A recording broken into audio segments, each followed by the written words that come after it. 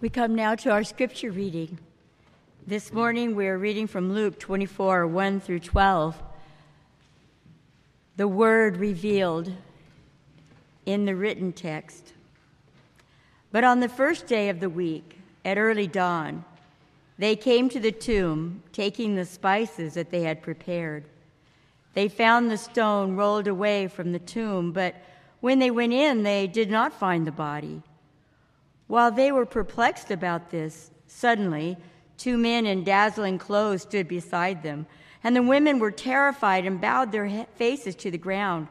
But the men said to them, Why do you look for the living among the dead? He is not here, but has risen. Remember how he told you while he was still in Galilee that the Son of Man must be handed over to sinners and be crucified, and on the third day rise again? Then they remembered his words, and returning from the tomb, they told all this to the 11 and to all the rest. Now it was Mary Magdalene, Joanna, Mary the mother of James, and the other women with them, who told this to the apostles. But these words seemed to them an idle tale, and they did not believe them. But Peter got up and ran to the tomb, stooping and looking in. He saw the linen cloths by themselves. Then he went home, amazed at what had happened. This is the word of the Lord. Thanks be to God.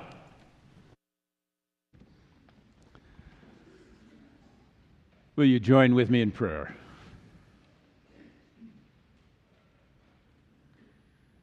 Gracious God, that first Easter morning that left all those there amazed at what had happened. We have come here today to look for ourselves and to remember again. Amaze us and reveal yourself to us, for we pray in the name and for the sake of Jesus Christ our Lord. Amen.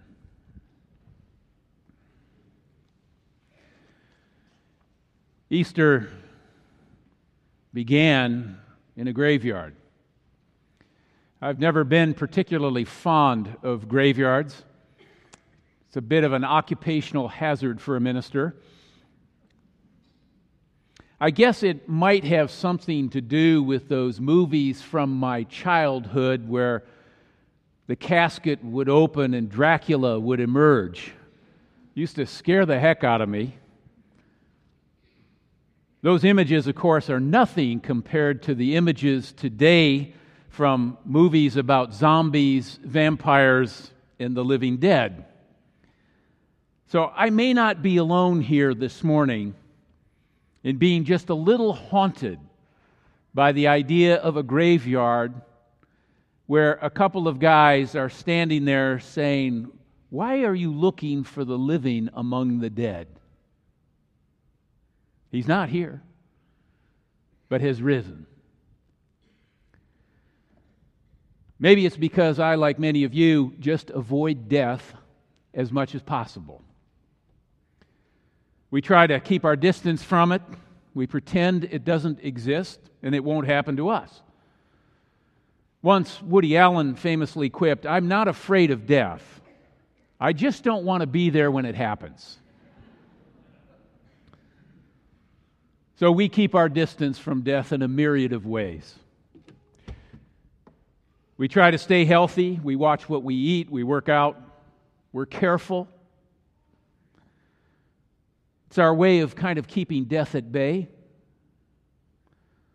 Some of us would just refuse to talk about it. In fact, I suspect you're starting to think now, is he going to talk about death this whole morning? I know people who refuse to plan for it. But then occasionally death catches somebody you love. And then you know, like those women from Galilee, you're going to have to go and you're going to have to see death close up. One of the great ironies of life, we work so hard to save our lives, We work, we have children, we save for their futures, we achieve our dreams, but it all ends in loss. Maybe that's why Jesus kept trying to explain to those who would listen, those who try to save their life will lose it.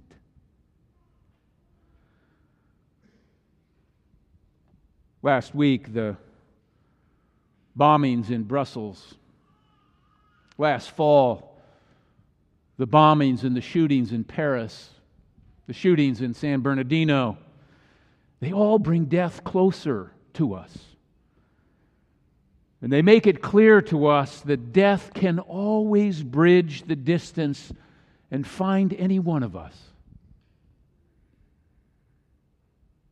What has crumbled in these incidents and others, like 9/11, is our illusion that somehow we are at a safe distance from violence and death, especially that kind that the rest of the world has had to face for a very long time.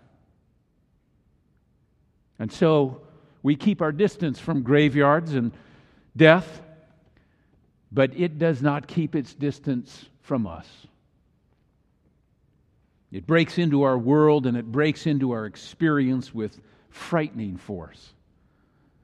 So how do we live with this prospect of death hanging over us? Well, here's the good news of Easter. You no longer have to. The good news is that in the end, death does not have the final word. Life does. Thanks be to God.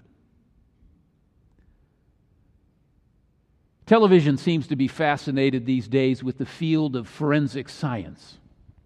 Shows like CSI and NCIS and Bones and even Law and Order, they all try to solve crimes, and usually it's death by murder. And they piece together different pieces of evidence from the bodies of the deceased, and almost every episode involves finding some DNA evidence that gets put into a computer, and within 30 minutes, a suspect appears along with a complete criminal history and a current address. Of course, the reality is something quite different. But I think because of shows like this, we've all grown accustomed to seeing dead bodies on the big screen. In our courts of law, they have what they call the CSI effect now. Real-life juries are expecting to be led down the storyline like in the television show and to find some hard evidence like they see on TV. They come to believe that forensic evidence is extensive and decisive, and so if there's not enough of it, the case isn't strong enough. Of course, real-life cases are never solved in under an hour. In fact, the backlog for some forensic labs is 30 to 60 days before you can even consider the case. So this week I got thinking about this a little bit, and I went poking around on the internet. The College Board has an interesting story to tell on its website if you're interested in a career in forensic science. 1991, a postal worker in Phoenix was accused of murdering a waitress. And at trial, a forensic scientist testified that the bite mark on the victim matched the suspect's teeth. He was convicted, and he was sentenced to death. But years later, other forensic scientists tested DNA that was found on the victim's clothing, and it revealed that the postal worker was actually innocent, and it identified the real murderer. Perfect for a CSI episode. Forensic science first helped condemn an innocent man and then redeemed him.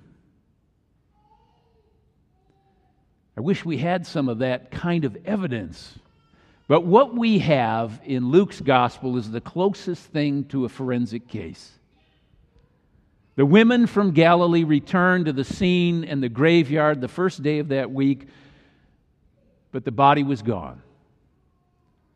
No DNA evidence gathered from the linen cloths that were there left in the graveside. No one is taking fingerprints off the stone that was rolled away from the entrance. There's no computer simulation of the cave, that rock-hewn cave, attempting to calculate the weight of the stone or how many people it must have taken to roll it away. Forensic evidence is non-existent. But it wouldn't convince anybody of the truth if it was. There are only a few witnesses, and they can't get the story straight. I mean, have you ever read all 4 gospel accounts of what took place? They can't even get the day straight. There are so many discrepancies. Maybe we have a little of the CSI effect too when we read these texts. We want everything to be tied up nicely and convincingly in this 1 hour of worship. But the fact remains, even in the first century, the responses to what happened varied greatly. Some believed, and some didn't. Now, many of you may know that I led a trip to the Holy Land recently during Lent with a number of others of us here in this sanctuary. We visited Galilee and Jerusalem. We saw the Church of the Holy Sepulchre, where the crucifixion is said to have occurred, and where they laid Christ's body on a slab. We walked the Via Dolorosa, where he purportedly walked to his execution. We saw the garden tomb, where it's reported that he was entombed after the crucifixion, and where the disciples may have gathered and looked that fateful morning for his missing body. And even today, with all our scientific capability, it's a matter of faith. Above the entrance to the tomb in the garden tomb is a plaque that reads, "He's not here, but has risen." These words from our text this morning, the Gospel of Luke. And so really, the whole argument for the resurrection is an argument from absence, but not silence. I wish I could tell you of some extensive and decisive evidence from forensic science that the testimony of these witnesses is undeniably true, but I can't. But I can tell you this, that I too am a witness to the reality that Jesus Christ lives. And so too are many of those who are seated around you in this sanctuary this morning, and so too are many from all over the world who gather today to worship and celebrate that reality. You see, as a pastor, I'm asked often to visit the hospital when someone's dying or to visit a family in a mortuary. I've stood beside beds with dead bodies. I've prayed with families at the moment of their deepest grief. I've walked into rooms guided by circumstances as mundane as a feeling within me and the timing of traffic lights, but as sacred as the direction of the Holy Spirit, arriving just at the moment when someone has taken their last breath and passed from this life to the next. And as a pastor, I don't collect tissue samples or take blood-soaked sheets to the lab. I stay and I remain with the family and I talk with them and I listen to them tell me about their experience of death and of life. About a year ago, I was talking with a good friend of mine, a professor at Princeton Seminary, Dr. Gordon Graham. He told me of one occasion when he was walking into a hospital room in the United Kingdom, just as a doctor was walking out of the door and closed the door, and the doctor commented, "There's nothing more to be done." Dr. Gordon Graham said, "There's nothing more to be done by you." Those disciples must have felt that morning that there's nothing more to be done except administer a few spices and provide a proper burial. But they discovered that that was not the end, but a whole new beginning. Thanks be to God. It was not the end of what they hoped for. It was the fulfillment of everything they hoped for. Is this idea of the resurrection too fantastic to really believe? Is it just wishful thinking that the reality of death is anything other than just a tragic end of life? Is there nothing more? I was talking with a widow once who had lost her husband after many years of life together. She was grieving, she was tearful, but she was grateful for their marriage, for their life together, for their children and grandchildren and even great-grandchildren. She was grateful that she was able to care for him until his dying day, not in some place where he was hooked up to tubes and machines, but in their home. And then she surprised me with a comment and a question. She said, I've always believed, but I wish I had more surety that I will see him again. She wanted some greater assurance that there is a life to come and that we have a chance to see those we love again.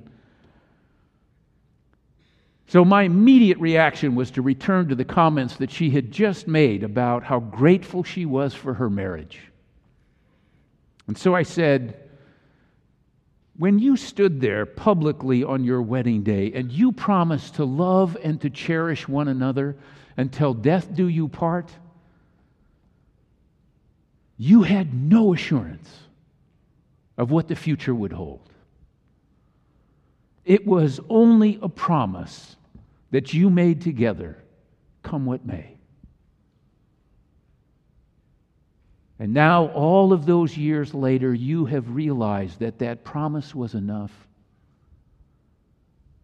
Every couple who gets married wants more assurances, more surety that it's going to work and that their future together is in hand.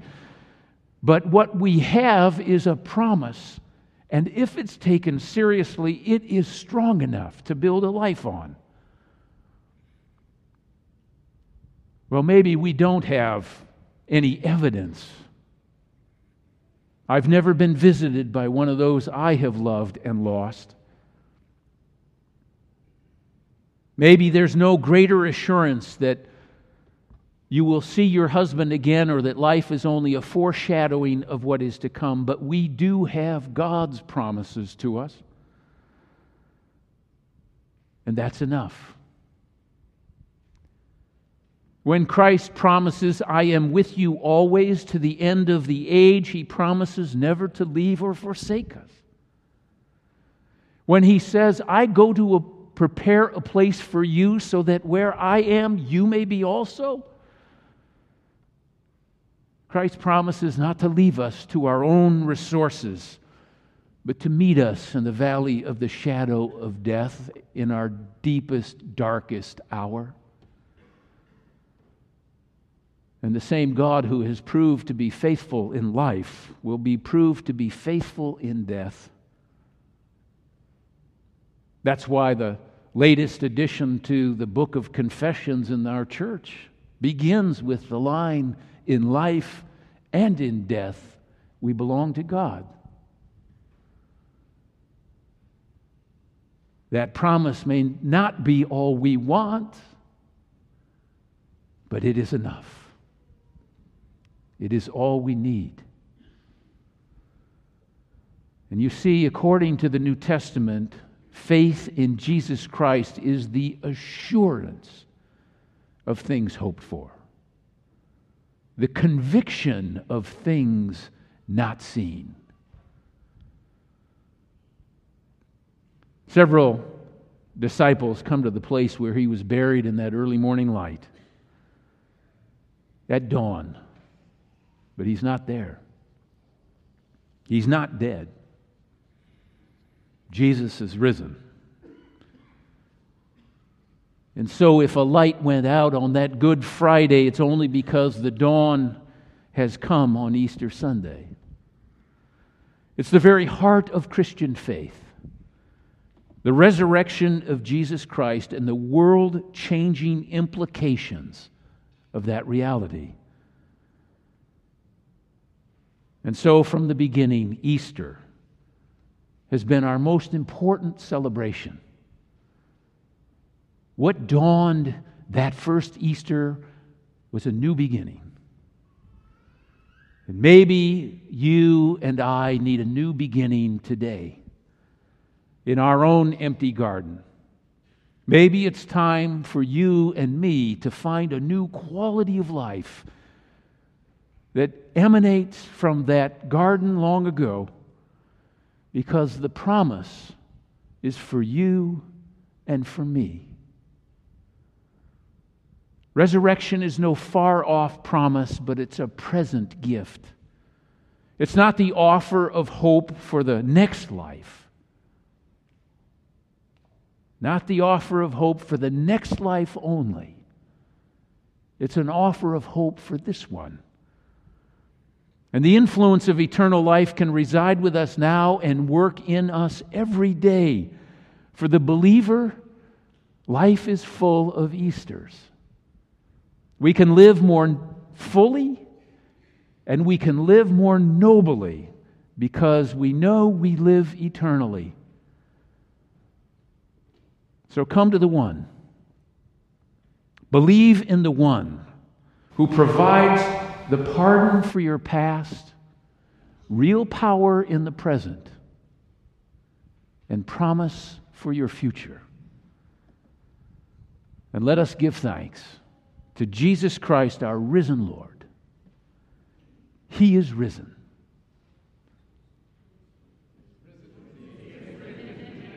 He is risen. He is risen. He is risen. Amen.